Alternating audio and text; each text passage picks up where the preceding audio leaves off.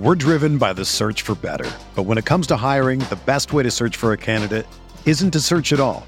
Don't search, match with Indeed. Indeed is your matching and hiring platform with over 350 million global monthly visitors, according to Indeed data, and a matching engine that helps you find quality candidates fast. Ditch the busy work. Use Indeed for scheduling, screening, and messaging so you can connect with candidates faster. Leveraging over 140 million qualifications and preferences every day, Indeed's matching engine is constantly learning from your preferences, so the more you use Indeed, the better it gets.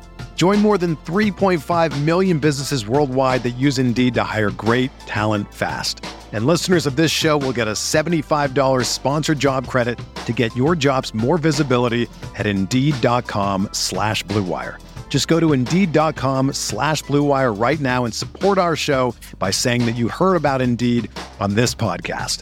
That's Indeed.com/Blue Wire. Terms and conditions apply. Need to hire? You need Indeed.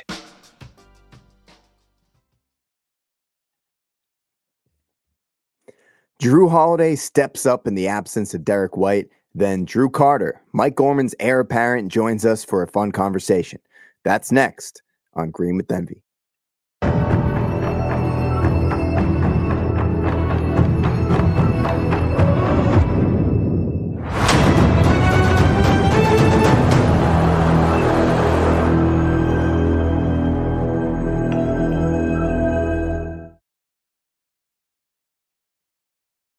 All right, everybody. Solo intro today. Greg Manegas here with you.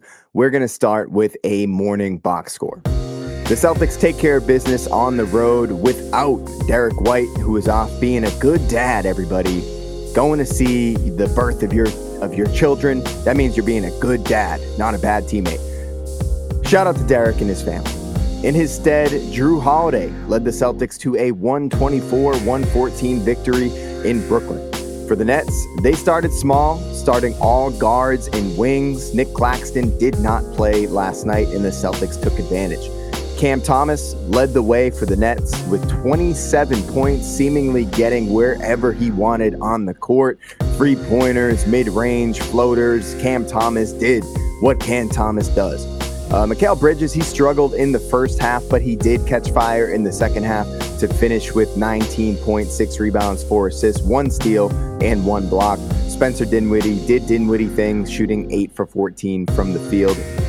The Nets were on the second night of a back-to-back, and it was pretty obvious that their legs were starting to go towards the end of that game as the Celtics just kept pouring it on and on and on. My favorite thing about the Celtics this year is Jrue Holiday getting the ball, pushing it out in transition, and he was great in this game.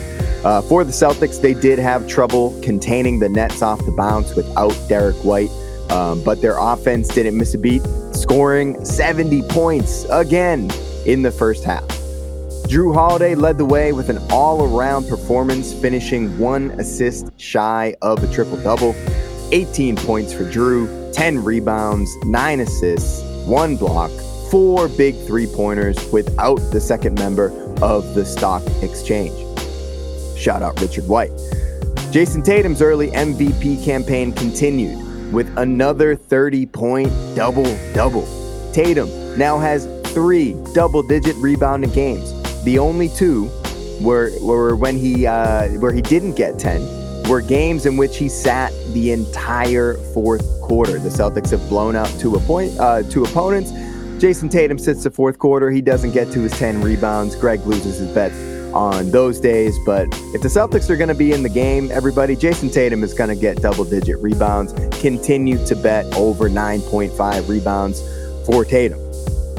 Al Horford stepped up as the Celtics' 5th starter with a vintage performance, finishing a team best plus 29 on the night, including a key steal in transition late in the game to seal it for the C's. Al also threw down a nice alley-oop off a pass from JB in transition, for which he somehow got a technical foul for hanging on the rim in, I guess, what was a disrespectful way. Really tough night for our girl, Natalie Sago. She seems like the least popular official in the league at this point. If you remember last year, I think it was a game in Chicago. It was Mark Davis and Natalie Sago that were calling the game. And Grant Williams got kicked out of the game for bumping into an official. That was Natalie Sago. The Celtics and most NBA teams seem to, for whatever reason, not really like how she calls the game. She's really struggling as an official. I hope she figures it out. Not a great look for her last night. She made some tough calls. Kristaps Porzingis was dominant from the jump without Nick Claxton to contend in the paint.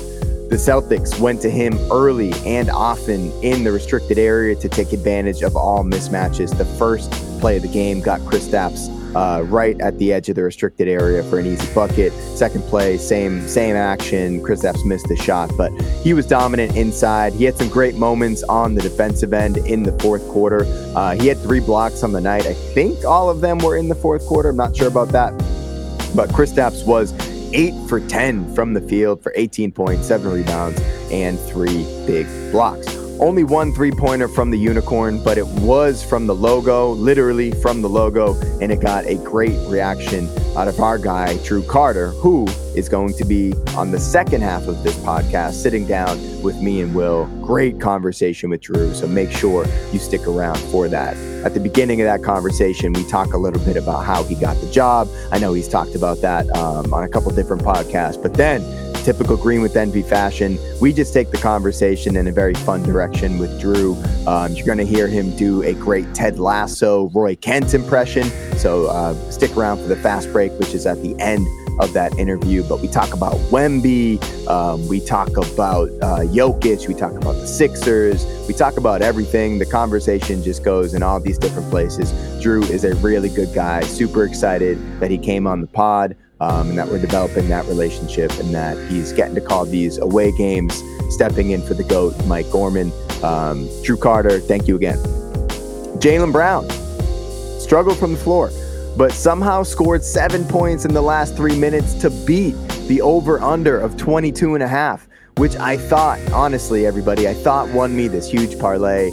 On the edge of my seat in the game where the Celtics were clearly pulling away at the end, but Jaylen comes in, hits a layup, hits 2 free throws, and he needs a 3-pointer. He had that one that went in and out that Kristaps tapped back in, but he hits the one with like 30 seconds left in the game. And I think I win this big parlay, but then I find out that Jrue Holiday's steal was actually credited to Sam Hauser, which makes sense. Sam got the deflection, Jrue recovered the ball, but I kind of thought it was the person who recovered the ball, not the person who had the initial deflection. I thought maybe Jrue would have got that steal. My parlay last night, I had Tatum over 28.5, Tatum over 9.5 boards, Jaylen over 22.5, Holiday with a block and a steal, and Bridges with a block. $5 to win $240. NBA, I need to speak with your statisticians. I need to figure out the rules on that. Anyways, Jaylen had a few nice passes, finished with 4 assists. He had that great lob to Al in the fourth quarter that I mentioned earlier. He also had a really nice lob to Kristaps running directly at the rim. And Kristaps, I thought he was going to throw it down Wemby style with the reverse, but he just went with a regular dunk. Super excited, by the way, for whenever the Celtics do get to play the Spurs. I'm pretty sure Will and I are going to be in attendance for that New Year's Eve with our lovely fiancés, and seeing Kristaps versus Wemby is going to be fun. The one thing I want to see more than anything is just them standing next to each other, because these pictures of Wemby, oh my God. Sometimes you think he's 7'8", sometimes he looks a little bit more normal, but the pictures standing next to Kevin Durant were insane. Kevin Durant, by all accounts, is 7 feet tall, and Wemby, I think, had him by an entire head. So Kristaps, who's listed at 7'3", Wemby's listed at 7'4". We'll see when they stand next to each other. How tall is Wemby? How tall is Kristaps? We will find out when the Celtics play the Spurs. For the Celtics bench, Sam Hauser had 2 steals and a 3, but the real story was Luke Kornet. I was all out on Luke playing big minutes this year off the bench. I thought he looked awful in the preseason and even worse in limited minutes this year. I was really advocating for more Lamar Stevens, more O'Shea Brissett. If Luke, if we needed the size Luke is going to get those reps, and I was advocating still for Luke to get reps against big size, but Queta is always going to be there as an option. He's the backup quarterback, so to speak, for the backup big in this situation where everyone's going to think that he is better than he is until he gets to prove it on the floor. But Luke has Queta there for, Celtics diehards to think what could happen if Luke Kornet was not the Celtics third big. But he put all the haters, the rest last night. Luke was awesome. He was great in the pick and roll with Jrue Holiday. He ran a nice pick and roll with Peyton Pritchard at one point. And he just ran the floor hard and with purpose. That's one thing that I need to see out of Luke on the offensive side of the ball with the Celtics. Push the ball in transition. Luke's got to be able to get up and down the court, and I think he did a really good job with that last night. He did have a few moments where Day'Ron Sharpe bodied him, but for the most part, Luke earned a few more minutes this year, and he earned Greg Maneikis to shut the hell up, advocating for more Lamar Stevens. Luke Kornet, you played a great game. He was a perfect 5 for 5 from the field, finishing with 11 points and 7 rebounds. Other takeaways from the night, if you look at the Celtics box score here as a team, 11 blocks for the Celtics. At one point late in the second half, the Celtics hadn't forced any turnovers, but they really ratcheted up the defense. So let's see, they finished with 4 steals. I'm sorry, they had 6 blocks, 4 steals. So 10 stocks for the stock exchange. I know that's only applied to Jrue Holiday and Derrick White, but forgive me. We had 50 rebounds total. Got to the line 27 times. Great night from the line for the Celtics. 23 for 27, 85% from the field. 3-pointers, shot 45 3-pointers, 15 for 45, 33%. But, when I look at that, Jalen he was 2 for 11. He had a bunch of threes that went in and out, so that very easily could have been 18 for 45. Love seeing Tatum shooting 3-pointers at a high clip to start the season. He was 6 for 10. Jrue Holiday, as I mentioned, 4 for 9. Peyton Pritchard, 0 for 4. O'Shea Brissett, 1 for 4. O'Shea, let's see you attacking the rim just a little bit more there. But O'Shea was okay in his 10 minutes off the bench.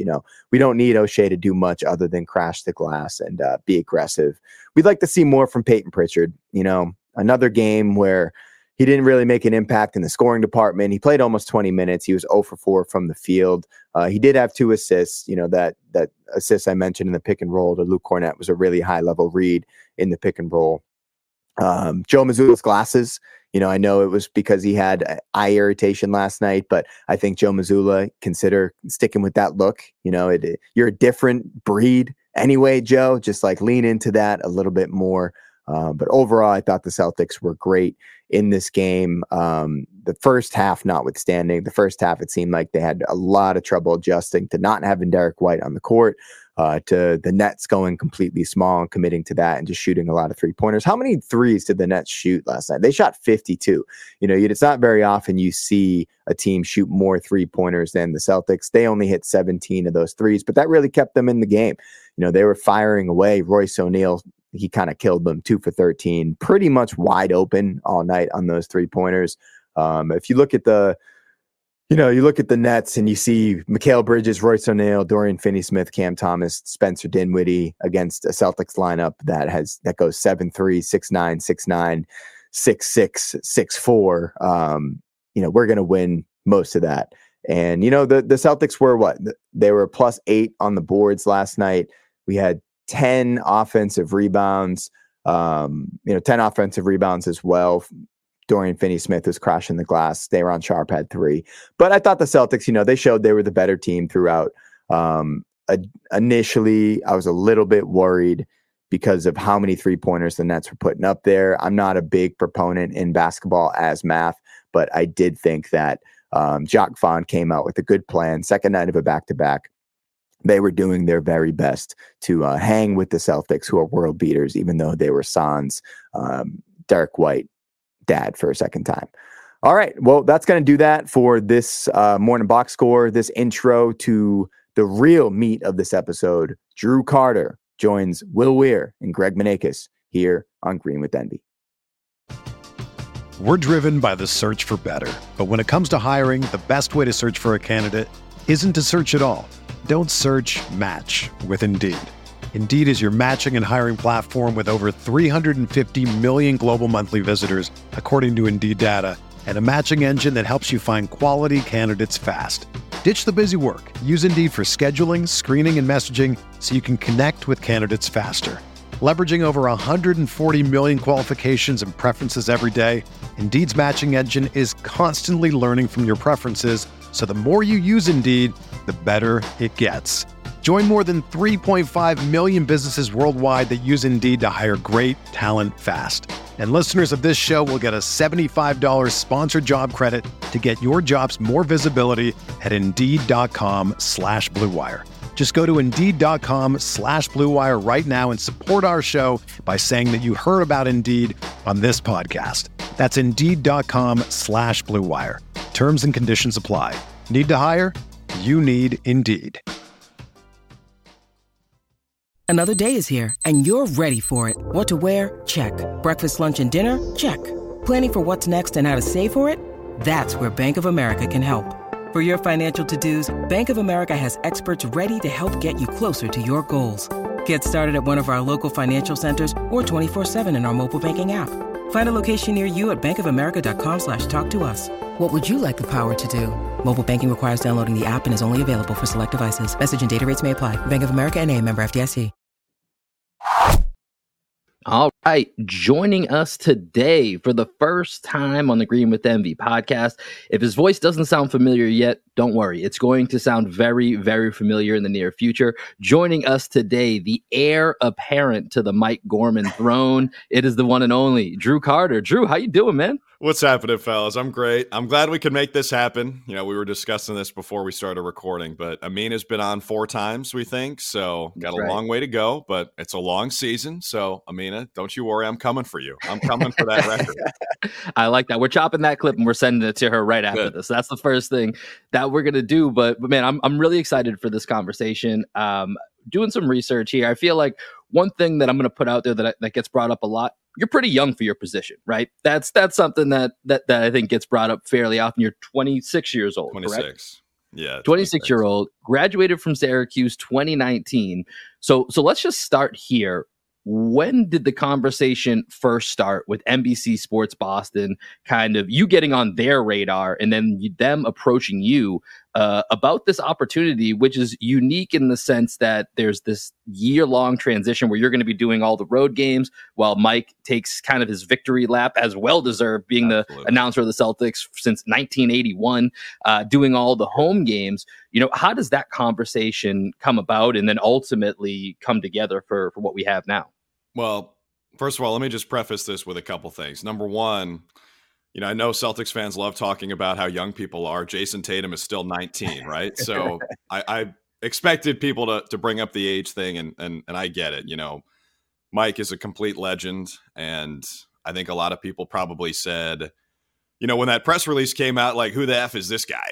Right. I mean, who does this guy think he is, essentially, being, as you said, the heir apparent to Mike Gorman. And I would just say this, like, I hope people get used to me because I plan to be doing this job for as long as I possibly can. Like, I plan to hopefully one day retire as the voice of the Celtics. And I said I'm coming for Amina. Maybe I'll be coming for Mike as well. Maybe I can get to 43 or 44 years. And that would be really cool. But no, the job is amazing. And I still can't fully grasp the fact that it actually happened. You know, it's insane. I never really expected to get it, even when the process started. Just to give you a bit of an idea of the timeline, you know, Mike had told people that this was going to be his final season. I can't remember exactly when that went public, but you know, the people at NBC Sports Boston knew, and so they started to put together a plan for how they wanted to move forward. And so I heard from them for the first time in the late spring, I think, of 2023. I had an interview with a couple guys from the TV station. One of them is Kevin Miller, who's like the coordinating producer, and basically a big cheese. And then there's Paul Lucy, who's our producer on the shows and does an amazing job. And so Paul, along with Jim Edmonds, the director, those are kind of the two guys running the show for every single game broadcast you see. And then Kevin is one of the guys who's kind of over the station on a big picture perspective. So anyway, had an interview with those two guys. Thought it went really well. Really enjoyed chatting with them.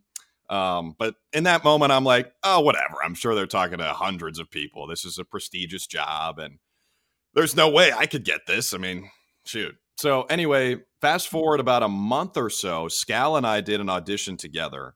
And it was funny when Kevin, who I just mentioned, emailed me to say, would you be free on this day to come in for a demo? He had CC'd my agent on there. And I replied all, and I'm like, all caps, yes, like 3 exclamation marks, like, can't wait, like, let's go, thank you so much. And my agent, who's also named Kevin, hit me, and he's like, hey, glad you're excited, but let's maybe act like we've been here before, you know? And I'm like, but dude, I haven't. This is... Gotta play it like the poker table, right? Yeah. Not put all your cards on the chip so early. You gotta play it cool, you know, you can't be too eager, but I was, again, I still didn't expect to get it. I was just happy to have an opportunity to go in there and work with Scal and meet everybody. Spent a day at the studio, thought it went really, really well. Scal and I did the demo, and he's the man, and we hit it off from the jump. We got to What was that first impression like with Scal?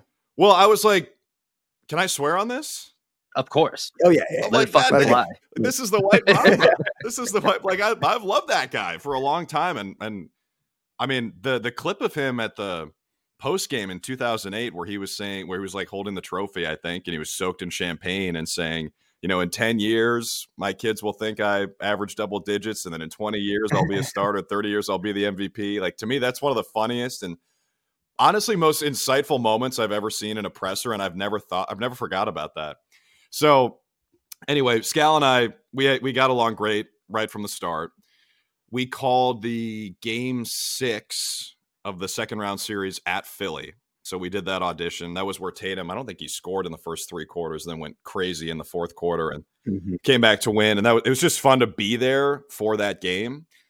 And so that happened in mid-May. Again, thought it went well, but didn't have any expectations. So we kind of stayed in touch with people from the station for the rest of the summer. Then I had an interview with president of the team. At that point, I was like, okay, there can't be that many people doing this. So I started to get my hopes up, but tried to keep it reasonable. A few weeks after that, they offered me the job.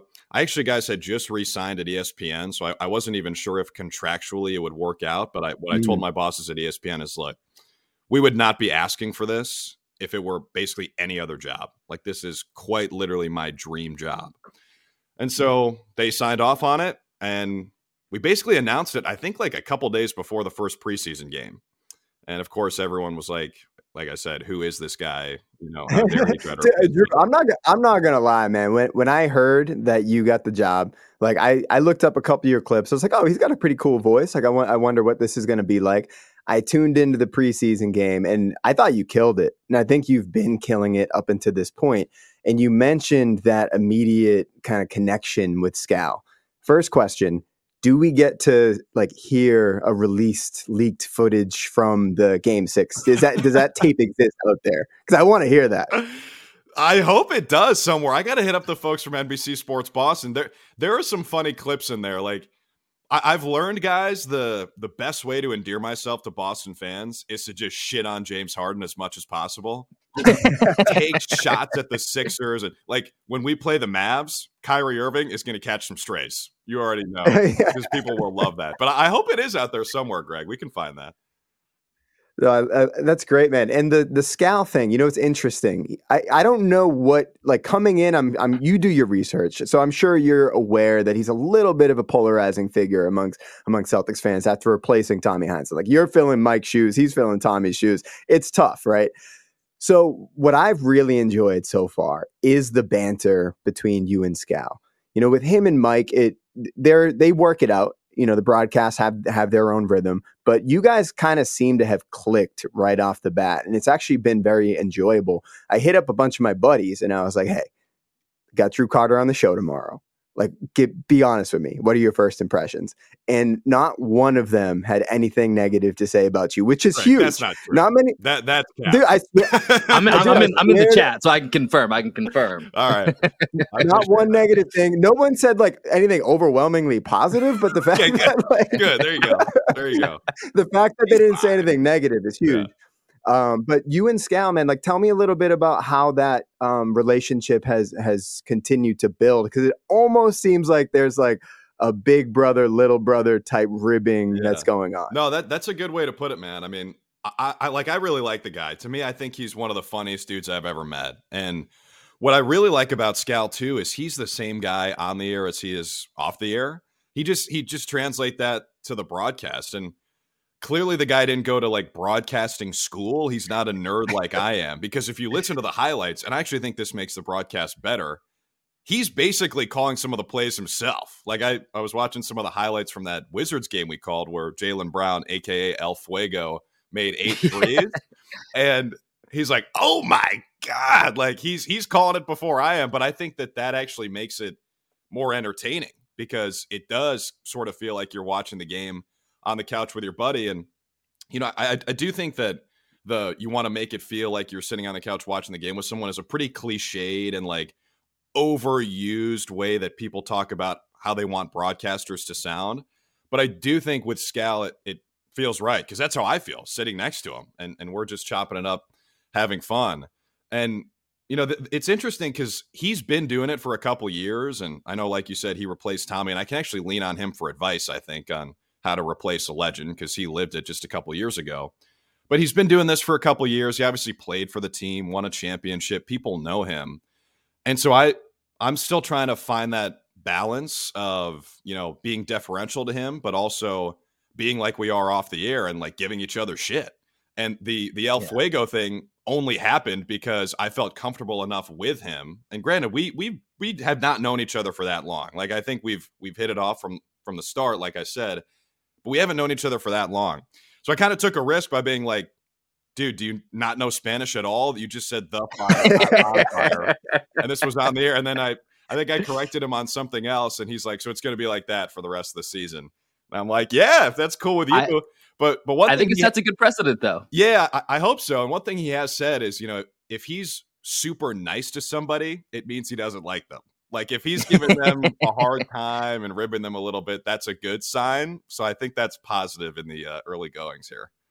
And that's kind of funny because even though Scal's not an actual Bostonian, he's kind of an adopted Bostonian. Yeah. And that is very much the Boston culture. If you're giving shit, you're taking shit back and forth, like that's a good sign. When they're indifferential and they're just, you know, trying to be polite, ignoring you, that means they don't care. Right. Like, so I think that really actually connects with the Boston audience that you all are speaking to. And you mentioned a word in there that I think is really interesting, which was this balance, right? This balance of, you know, Scal kind of using his big personality on the broadcast, and then how you kind of balance that out with also your, you know, your professional technical skill set that you have and the chemistry. And, you know, I'll say this, you know, I went to Bridgewater State for a couple of years. I have a very limited experience being a play-by-play guy for a little bit while I was in college. And despite what everyone on Twitter will tell you, this job is incredibly fucking hard. Like it was for, you know, the 2 or 3 times that I tried doing it, this is in the 2008, so maybe the early days of trying to live stream a D3 women's college basketball game.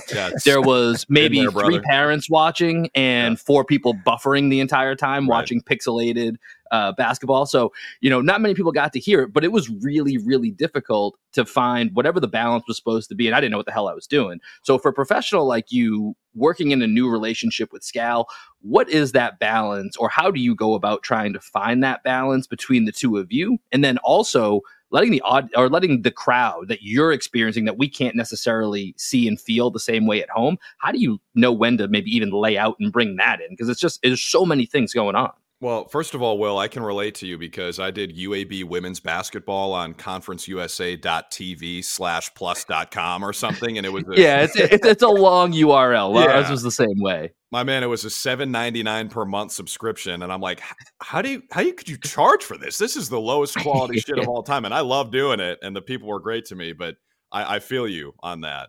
Yeah, it's a good question, man. I was actually thinking about this last night.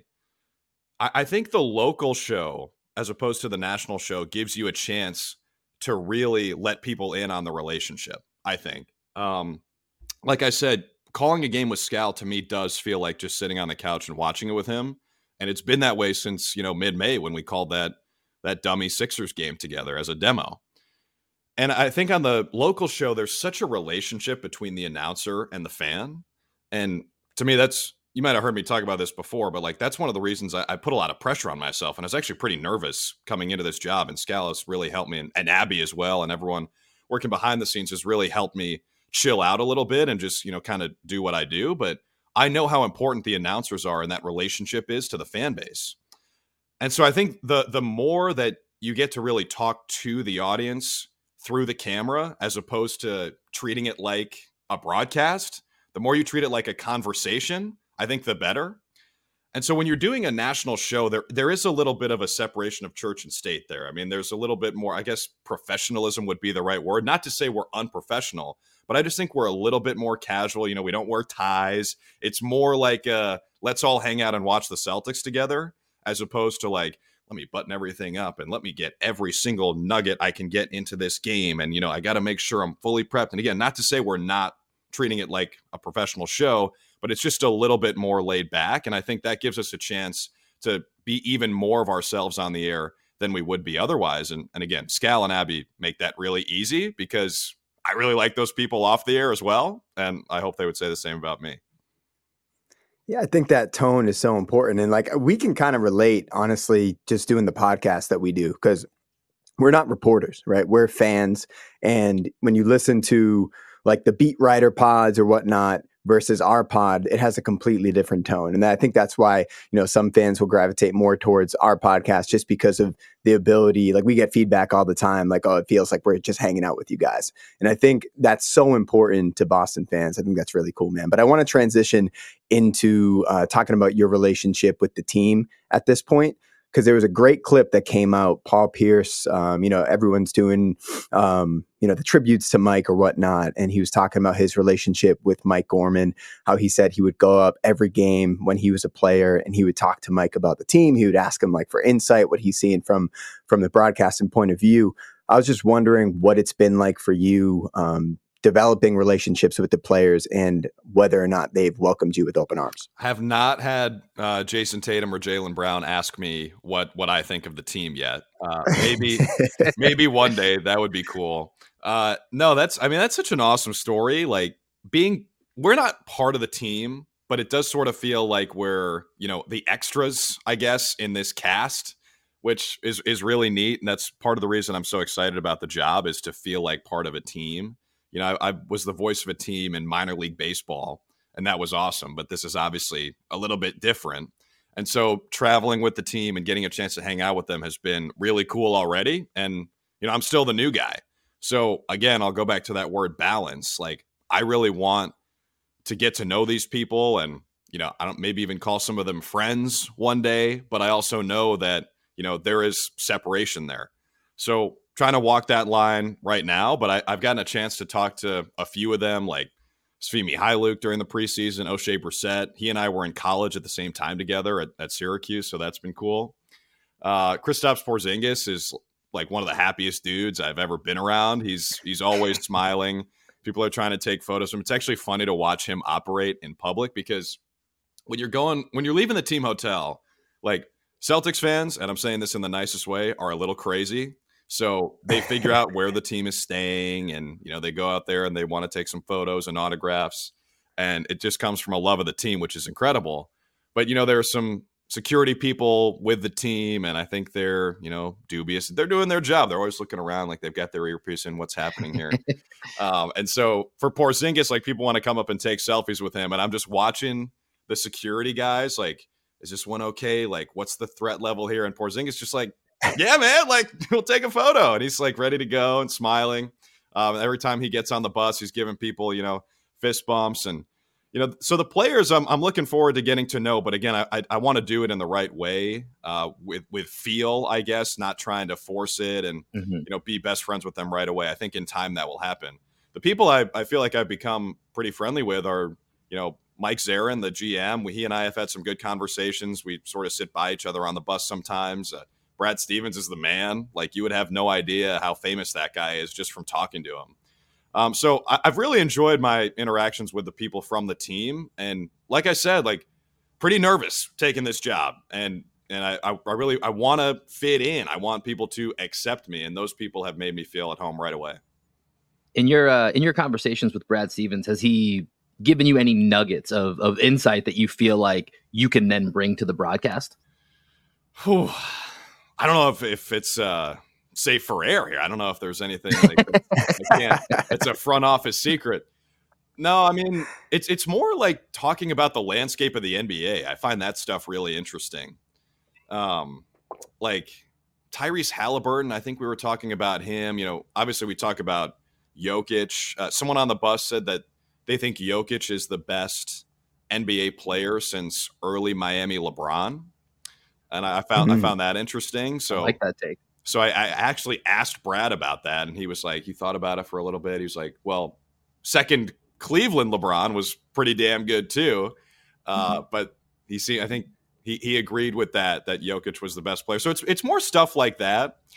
And then with Mike Zarin, who I mentioned, there was one point where they asked us from NBC Sports Boston, they asked us to put together a bold predictions column, or really just, it was more like a predictions for the season column. And the thing I put in there for storyline I was most interested to watch was the front court depth, like who steps up as the third big. And because I did those preseason games, I'm like, give me Neemias Queta, man. I love this guy. Like, let's elevate him from a two-way. I want him to play 20 minutes a night. And so someone clipped a quote from that where I said, like, I wouldn't be surprised to see him get elevated from two-way to full-time. And I was like, man, I hope I got my CBA knowledge right there. Like, I hope that's even possible. So I actually saw Mike Zarin before a game, and I'm like, hey, man, check out this tweet. Like, does this look right, or did I mess this up? He's like, yeah, that's technically right. I would have said converted from a two-way, not elevated, but yeah, that's right. So developing those relationships has been fun already. That's awesome, man. And so what are your impressions of the team? Let's talk about the team a little bit, man. Yeah. They're insanely talented off the jump. The 155 they just dropped on the Pacers' head is just insane. I was listening to the Mismatch pod, and they were talking about like how many. Did you listen to the Mismatch by any way? That's a Ringer Chris pod, Vernon. Right?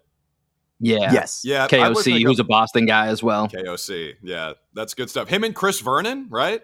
Yeah, that's right. Yes. Yep.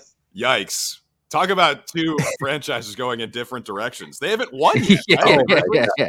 No, they're still. I think they're 0-5 right now, is what I believe they're at. Yeah, it's a rough start for our guy, Marcus Smart out there. Which, by the way, I kind of feel like from a linguistic perspective, you're Marcus Smart. We now have Jrue Holiday, so I feel like that's a little bit of the trade-off part of this. Dude, you checked out this Jrue Holiday kid yet? You like him? True story, Drew. Pretty good. When we knew we were going to have you on, I ran this by Greg, and he was like, yeah, we probably shouldn't start the interview this way. But I was thinking about, and you even kind of said it, which is why I started laughing. You were like, I bet when I got this job, people were like, who the F is Jrue Holiday? And I actually told Greg, I'm curious if this would be funny or not if I just started the interview. Let's start off with a very basic question. Tell us, who the fuck is Jrue Holiday? I just thought about like starting it like that to try to set kind of a tone. Greg talked me out of it, but now right when you said that, I was like, oh, we kind of started it that way anyways. You should have Greg. Don't listen to Will, man. Or Will, don't listen to Greg. Don't take advice. Don't take advice from Greg. That's good, man. That literally sounds like I'm in Good Will Hunting and Ben Affleck is talking to me. Well, see, the thing is, and I don't think we had a chance to tell you this, Greg and I live in Texas now. We grew up in Boston. We're from Dorchester. We grew up there our whole lives. We've lived in Texas for the last 10, 11 years. So it's most of our accent is gone. But when we need to turn it on or when we go back home, we still got it in the holster if we need to pull it out. You dip right back into it. I'm impressed. I like that. Yeah, when we go back home, visit our buddies back in Dorchester, a couple beers in, the accent is out. But it's funny, we actually, so same neighborhood as Mike Gorman, yeah, same high school as Mike Gorman, and we haven't had Mike Gorman on the show. Mike, you want me to text him? Yeah, might have. This is the link back at like 1 a.m. The guy's a night owl. He sends me stuff like real late at night. What's funny, guys, is speaking of the press release where people probably said like, who the F is this guy? It said I have Boston roots in there. And one of those is my grandma, my dad's mom, is from Dorchester. So we have that in common. But I don't have the accent, obviously. Do you know which part of Dorchester she's from? So normally it's broken up into parishes, more or less. Like people refer to it by like, oh, I'm from St. Anne's Parish. I'm from St. Brendan's. I'm from St. Gregory's. Okay. This is really good. Like, this is good intel. I need this stuff. Grammy B, born and raised in Dorchester. I'm looking for the parish in which she grew up. This is a text from my dad and school she attended. She graduated 1942 from Dorchester High School for Girls. So okay, my grandmother actually went there, so maybe they were there at the same time. You never know. You never know. Look at this, Will. Look at this connection. We are making some serious connections here. Anyway, what were they saying on the mismatch, Greg? Sorry, I cut you off. Yeah, we completely. Oh, no. We were they were talking about just like the sheer amount of points that the Celtics put up in the game, and they were like, I wonder if that's ever been done before. Like, what's the highest point total in NBA history? So, what do you like being courtside? What does this offense look like in person? I mean, I'm like speechless. Like, have you ever seen the Vince McMahon meme where he's like, I think it's from the Andre the Giant documentary. He's like, he was special. Yeah. He was See the tears in his eyes. Yeah, that's how I feel watching the Celtics play, and it's not just the offense; it's the defense too. You know, in that bold predictions thing I mentioned, my bold prediction was that the Celtics will lead the NBA in offensive rating and defensive rating, which has never been done before. Those efficiency metrics have been tracked since 1996-97, and the closest anyone's ever come was death lineup era Warriors were first on offense and second on defense one year, and then they flipped it another year. And then the Celtics last year were second in both. And I really think that they could do it this year. Obviously, if they care enough about the regular season, which we know is not the priority, you know, as excited as we all are about the 4-0 start, we know when the real season begins for a team that's always in the Eastern Conference Finals, at least lately. But with that being said, it is incredibly exciting. Like, I just think the pieces fit so well. And it's really cool, guys, to have high expectations for something that you really haven't seen before. Like, this is still new, working these guys in. The team was great last year, and they made a ton of changes. It wasn't blow it up territory, but it was the level below that. It was like Mach 2, you know, in terms of blowing it up, not Mach 1. And so I think that for the pieces to work together so well is really encouraging. And you look at the NBA, I think like typically, aside from the 2008 Celtics, obviously, when you put superstars together, it tends to take a year. And then year 2 is when they get over the hump. With this Celtics team, I think Kristaps Porzingis and Jrue Holiday count as stars. And their seamless fit has been amazing to watch. And it makes sense. I mean, those guys could probably fit in playing with the Monstars. Like they could fit in anywhere because they're good shooters. They're good defenders. I think their personality is such that they're not going to have egos when it comes to how many shots they're getting. So they know, like, there's no illusion. There are 2 guys here who are the top 2 options in Jason and Jalen. We know that. And so for them to come in and fit in has been really, really fun to watch. And like Kristaps had a huge game earlier in the season. He had a 30-point game. Jrue Holiday has been one of my favorite players for a long time. And I think he is my favorite player to watch on the Celtics because he does so many little things that lead to winning. He and Derrick White are the same kind of player where, you know, aside from Derrick White's dad tweeting out the advanced metrics about how he's really helping the team win, like you could miss a lot of the stuff he does if you're not really watching it closely. And so those guys, the mesh has just been immediate. And it's been incredible to watch. And like, obviously in an 82-game regular season, you'll have ups and downs. But the team looks right now, I'm not saying they are, but the team looks like invincible at the moment. Yeah, and I mean, right now they're one of 2 undefeated teams still left. The Mavericks, who Greg and I completely dismissed in the preseason, have somehow still found a way to not lose a game yet. But as you look ahead, so we're recording this here on a Friday morning in advance of a 3-game road trip that the Celtics and Jrue are about to take here. Brooklyn, Minnesota, Philly coming up. You know, I feel like I keep seeing a lot now because, to your point that you just made, Drew, it feels like you're invincible. Now, it's an 82-game season. We know there's going to be a dip at some point. Inevitably, something's going to happen. But you look at just kind of these next stretch of games here, and as you're getting set to, number one, call these games, and you're looking to compare the Celtics against other teams in the NBA, like, how are you sizing up this team in the most immediate stretches they have coming up here? Well, I'm trying not to be reactionary, Will, but I do think the Celtics should be the favorites in the Eastern Conference. They were coming into the season, depending on where you looked and depending on if you like playing games of chance. It was either the Celtics or the Bucks as the favorites in the East. And I think and I'm going to say we, because I love the team, I think we have looked a lot better than Milwaukee. You know, the stuff about concerns with fit in Boston and how it's really non-existent with the guys they brought in, to me, the concerns with Milwaukee's fit have been legit. Like, they don't play any defense on the perimeter, at least. And Dame has been really hot and cold. I think he'll settle in a little bit more. Giannis got off to a horrible start in the first few games, and he's obviously going to figure it out.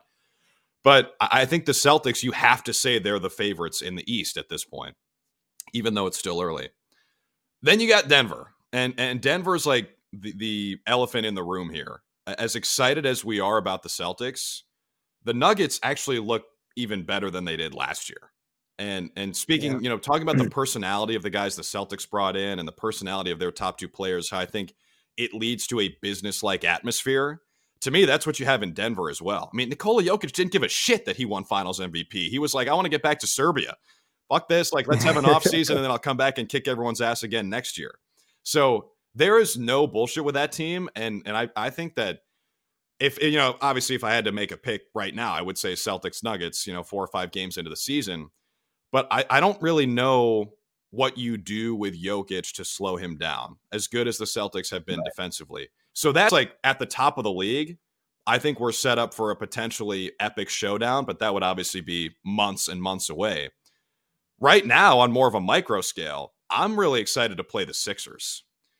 Tyrese Maxey, guys, is averaging over 30 points per game at this point of the season. And he's one of those dudes where if you talk to people who really love the NBA and they're like, knee deep in this stuff every day, they'll tell you, dude, Tyrese Maxey has been ready for this for a couple of years. Even Sam Cassell, who was with the Sixers, he was saying the same thing. Like, this guy is ready for more responsibility. And now that they have escaped from the James Harden shadow, which, by the way, what are the Clippers doing? That's another thing we can talk about NBA perspective, but what are the Clippers doing?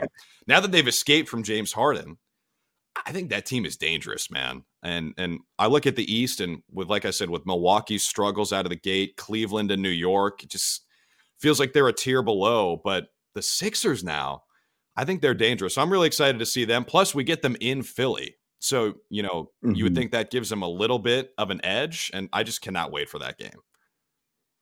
So how much NBA you're actually able to watch? Well, I have League Pass, so like this stuff is like crack, like Worldwide Wob has that meme he tweets out with, I think it's Elmo or so. It's like a meme where I've seen that one. You know what I'm talking about with the spoon and just the NBA logo.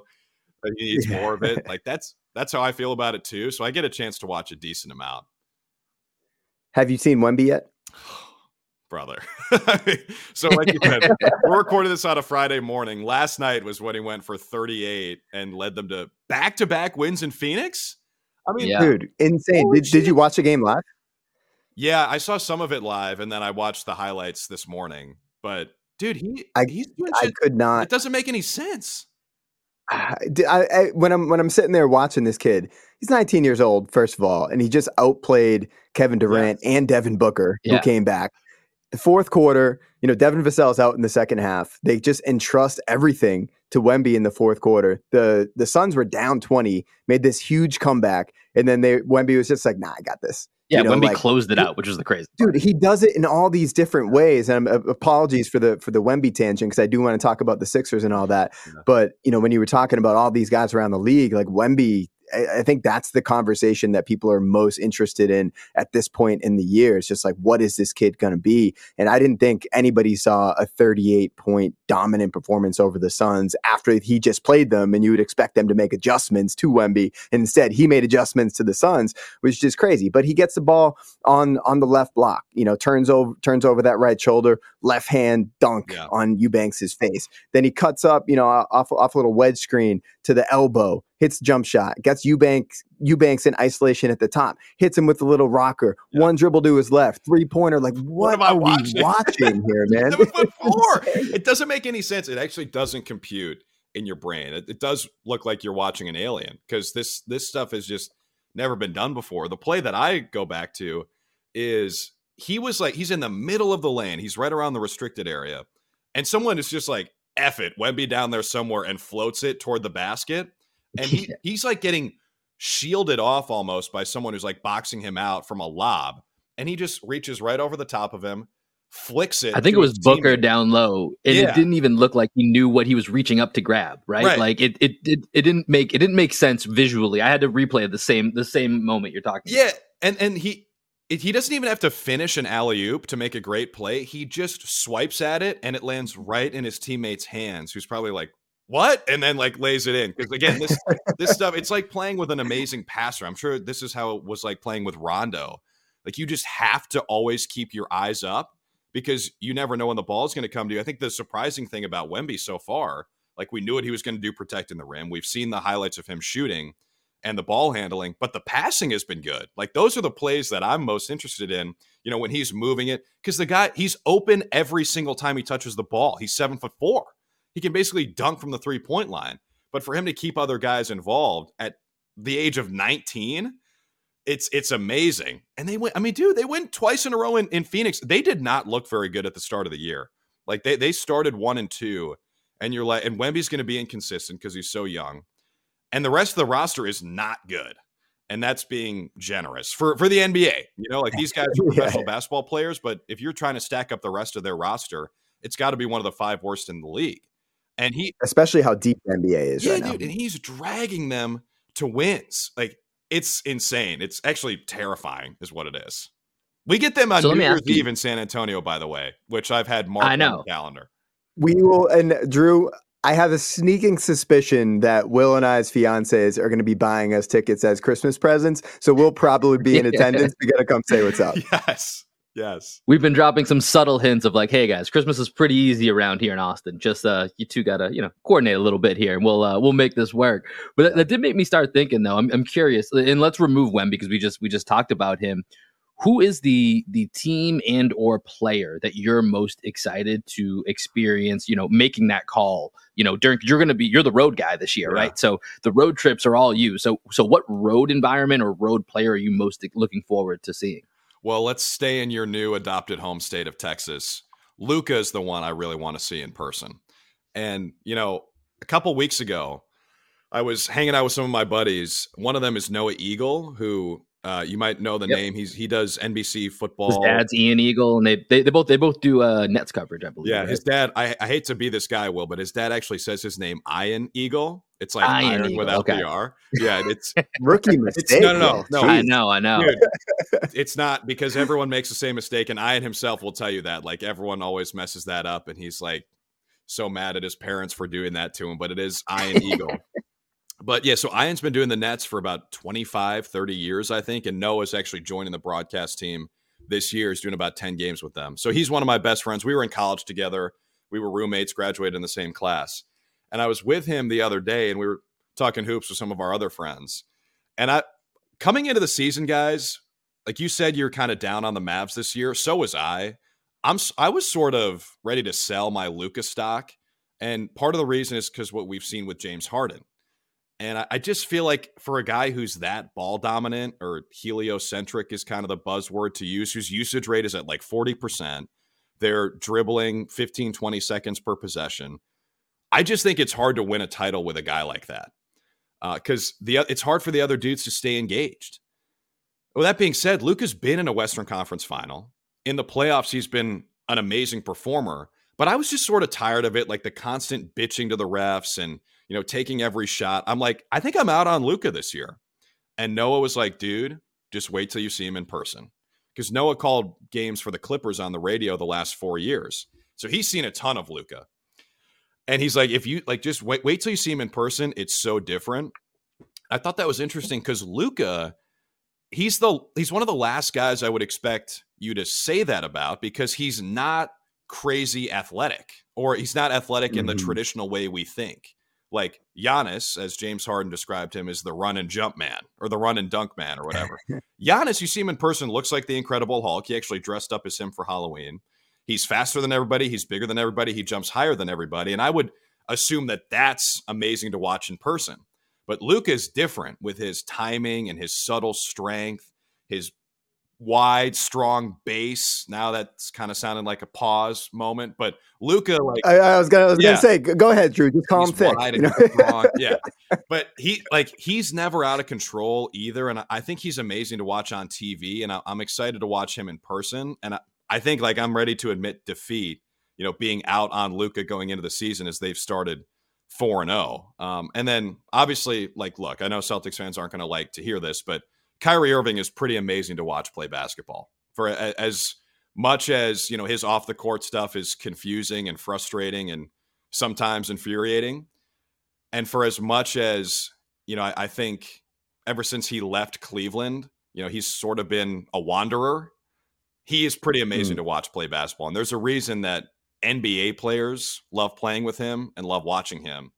And so I'm just excited to watch him play and try to forget about all the other bullshit and just go back to like when he was in his early 20s and when he was Uncle Jrue, how fun that was to watch. So him and Luka, like that's going to be a blast. Plus we get to see Grant Williams, and I'm sure he'll have some work for his former teammates. Yeah, man, Kyrie's insane to watch in person. Will and I were at the Philly-Boston Christmas Day game back in 2018, 2019? It had to be 2019, maybe? Yeah. And, Kyrie, that was one of his best games in Boston, going up against Embiid. Ben Simmons was still on the Sixers at that point. Yeah. We were getting in Ben Simmons' head that game because my brother-in-law and my sister, they used to work for the Red Sox, and my brother-in-law now he's the president or VP of PR for the Phillies. So he got us some like really good seats right behind the Celtics bench, and we were just heckling Ben Simmons. I'm surprised there's Marcus room Smart for you in Ben Simmons' head, because usually he's taking up all the real estate in his own head. So good for you for getting in there.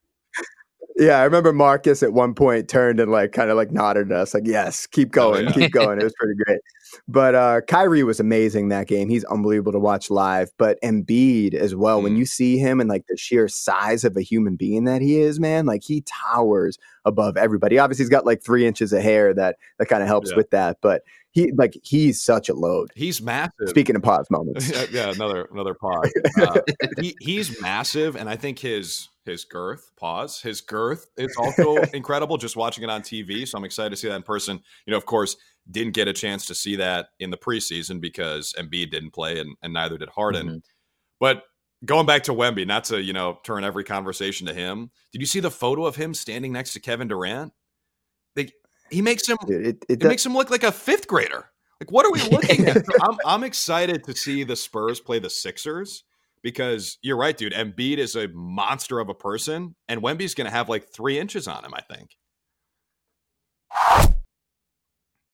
When you need mealtime inspiration, it's worth shopping Kroger, where you'll find over 30,000 mouth-watering choices that excite your inner foodie. And no matter what tasty choice you make, you'll enjoy our everyday low prices, plus extra ways to save, like digital coupons worth over $600 each week. You can also save up to $1 off per gallon at the pump with fuel points. More savings and more inspiring flavors make shopping Kroger worth it every time. Kroger, fresh for everyone. Fuel restrictions apply.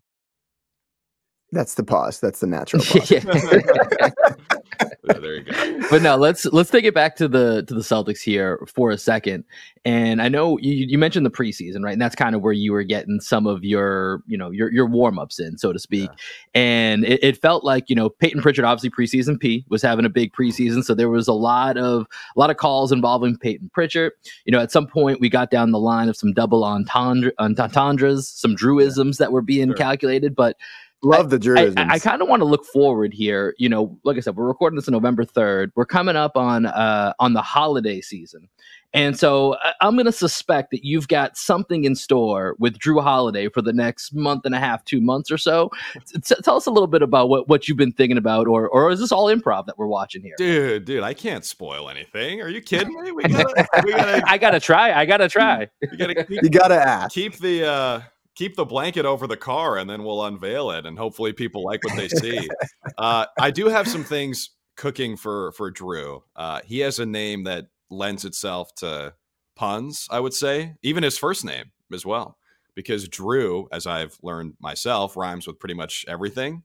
So there's some stuff that we're cooking up. I think the whiteout has been my favorite so far. That's the one where I'm like, all right, man, we might have something with this, because he So when did you think, was that an improv moment, or do you have like a list of things that you might want to say on a broadcast? I can't remember when that one I think I might have been watching a home game that Mike was calling, and I'm like, man, everybody thinks about, or everybody calls a block like an eraser, like a guy who blocks a lot of shots. You'll hear that. And And I was thinking, we got to come up with something for Derrick White. And obviously the last name just lends itself to that. So that was no. And to answer your question, most of it is actually not improv, I would say. I'm not quick enough on my feet or smart enough to think of that stuff in the moment. So a lot of it, and this is actually something that, going back to Ian Eagle, I think I've picked up a little bit from him. He is so smart and so subtle with how he works in that wordplay. And it's kind of a wink to the audience. And if someone at home gets it, it's like in the Avengers where Captain America's like, I understood that reference. So I think about when Ian was calling a San Diego State game in the NCAA tournament, they had a great run this year, made it to the championship. Mm-hmm. There are two guys on that team who I think about. One of them is Nathan Mensah, who's actually in the league. I think we played against him in the preseason. I think he's in Charlotte now. Big man, Nathan Mensah. And then the other guy, his last name is Seiko, Seiko.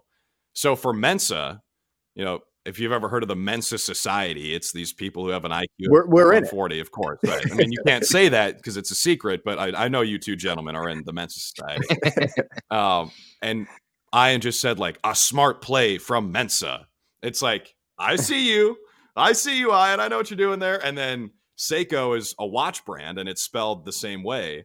And so Seiko scores. He goes, Seiko, on time. And then there's a player from Xavier named Sule Boom, and he goes to break with boom goes the dynamite. And so stuff like that, I just think that that's fun. And it gives the viewer at home something where they can feel like they're sort of part of the show. Again, like that's something nerdy that I would say to my friend.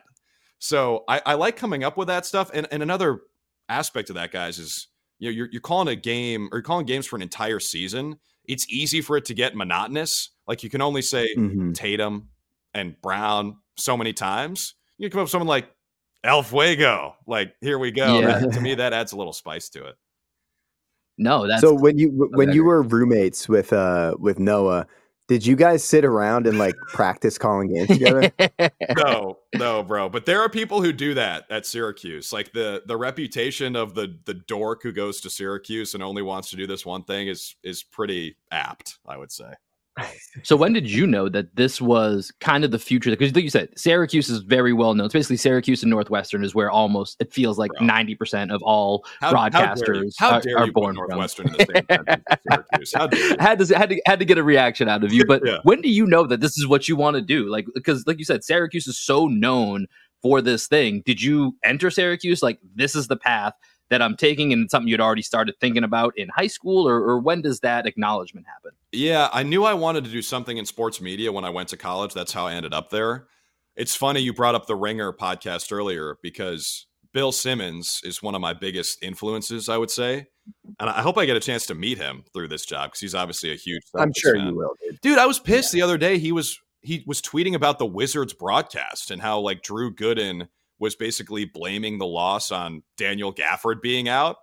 I'm like, Bill, why are you watching the Wizards, bro? Like, tune into the local broadcast, Boston guy. He's got League Pass. We know the streams work on both. So Yes, he's always talking about his League Pass. He and Rusilla. He'll find you eventually, Drew. He'll find you eventually. It's tough, dude. It's tough for a lot of people, like we were saying, to move away from Mike. I think I think a lot of people will get there, but I'm sure it's very tough. Right. So hopefully we win him over one day. But I bring him up because, I would go home from school and I'd open up Grantland.com. Like I would bookmark it on my laptop and just go to the homepage. It's like what I imagine people used to do with newspapers. Just sit down, crack it open, and see what piques your interest. That's what I did with Grantland.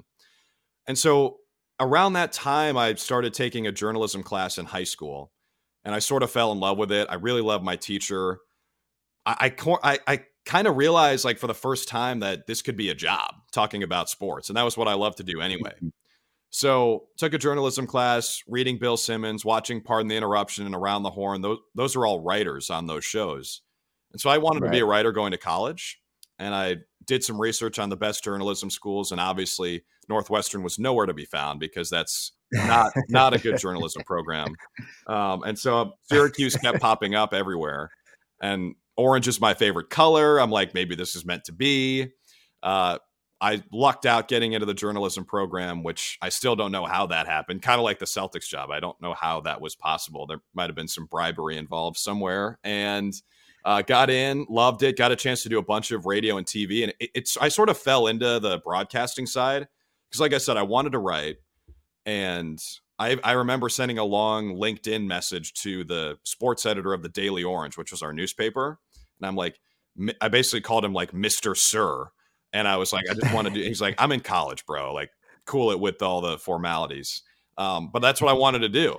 And then I went to an interest meeting for the radio station, met the right people, tried out play-by-play, and fell in love with it. And that's all I've ever wanted to do since then.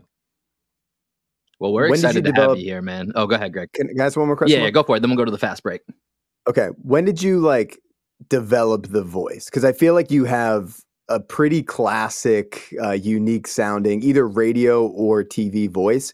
Is that something you had to like really work on, or were people just like, hey, bro, you got a radio voice, so you got a TV voice? A lot of it, I would say, is fake it till you make it.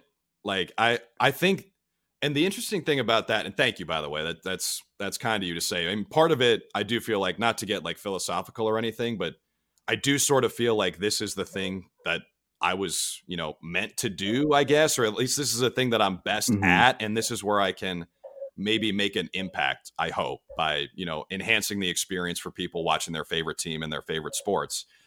But with that being said, I didn't always sound like, I was ready to be on the air.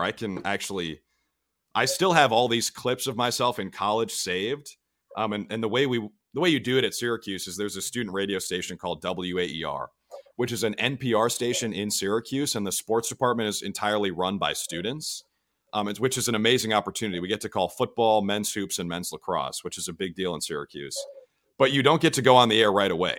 Like a lot of colleges, you show up as a freshman, you're the only guy who wants to do it, and you start calling the games right away. That's obviously not the case at Syracuse because everybody who's there wants to call games. So there's a pretty long process for how you get clear to go on the air. Part of that is writing practice sports updates that you then show to an upperclassman, and they give you some pointers, and then you come back and you do it again. And in that time, naturally, you start to get more comfortable in front of a microphone.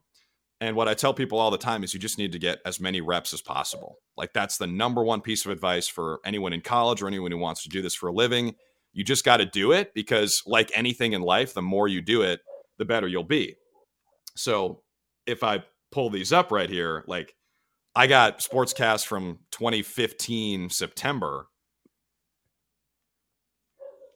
Good morning, John. Well, don't look now, but the Syracuse football team is in first place in the ACC after beating Wake Forest 30-17 on Saturday. Can you hear that? Quarterback Eric That's you? completing 8 of his 13 pass attempts for 221 yards and a pair of touchdowns, which came from 89 and 53 yards out. So obviously, it sounds like a robot. It sounds like compared to like how you sound now, that sounds as if I let my phone go to voicemail and someone's trying to sell me like car insurance, but like in a very robotic manner. Horrible, right? Horrible. And like that was literally me like holding up my phone to the speaker in the studio because I didn't realize I could send myself the file. But like maybe this one sounds like listen to this. Syracuse men's basketball fans have to update their schedules for this weekend. What the hell is that? That's so bad. That's so bad. So when you were doing that, were you like, all right, this is what I think somebody should sound like, or is that more your neutral voice back in the day? Because that almost sounds like you're trying to imitate an NPR host. Yes. No, you're so right. That's 100% true, Greg. I think it was a little bit of both. I mean, I obviously just sounded a lot younger. Like I think I was mid-puberty as a freshman in college, which, yikes. But I also think I didn't know what I was doing, and I was trying to imitate other people. And that's another reason why getting the reps is so valuable is you can find your own voice. And, doing the radio and TV in college, like I was basically doing something on the air every day. And just through repetition and, hitting up my mentors and saying, hey, what do you think of this? What could I do better? That's why Syracuse pumps out so many people who end up on the air. It's because of, the infrastructure that's in place and people helping out the people coming after them. Dude, this has been a great conversation, and I think there's a lot more that we need to talk about. So you said you want to come for Amina's record, so I'm going to leave a little bit more for us to bring you back on here later in the season, but we do this every time with our first-time guests that we have on the show here, and we're going to put you through what we call the Green with Envy Fast Break. So we're going to put 60 seconds on our highly advanced cell phone that I have in my hand here. Okay. Put 60 It is highly advanced. To be fair, that's a highly advanced piece of technology. We'll put 60 seconds on the clock. Greg and I are going to go back and forth asking you quick hitting questions. Yes, no, true, false, name this, some real quick answers. And then we're going to trap you into a take that you never wanted to commit to. And that's going to be living with you for the rest of your life when I cut it up in Final Cut. Does that sound good? That's great. Let's do it. All right. Well, let's fire it up. Greg, we'll start with you here. We got 60 seconds on the clock in 3, 2, go. Who the fuck is Jrue Holiday? Guess we'll find out. The GOAT announcer is...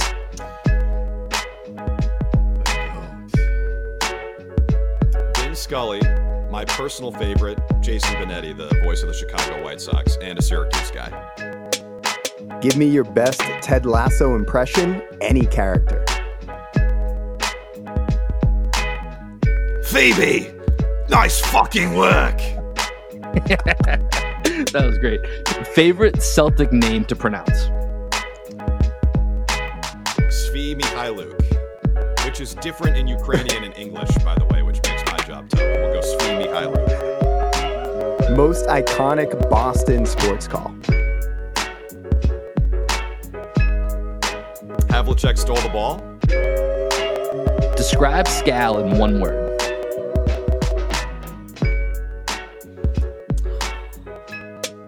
Different.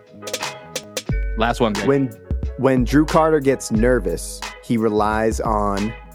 Hot tea with throat coat is the tea bag I use. Pause. Honey and a cough drop that I drop into the tea.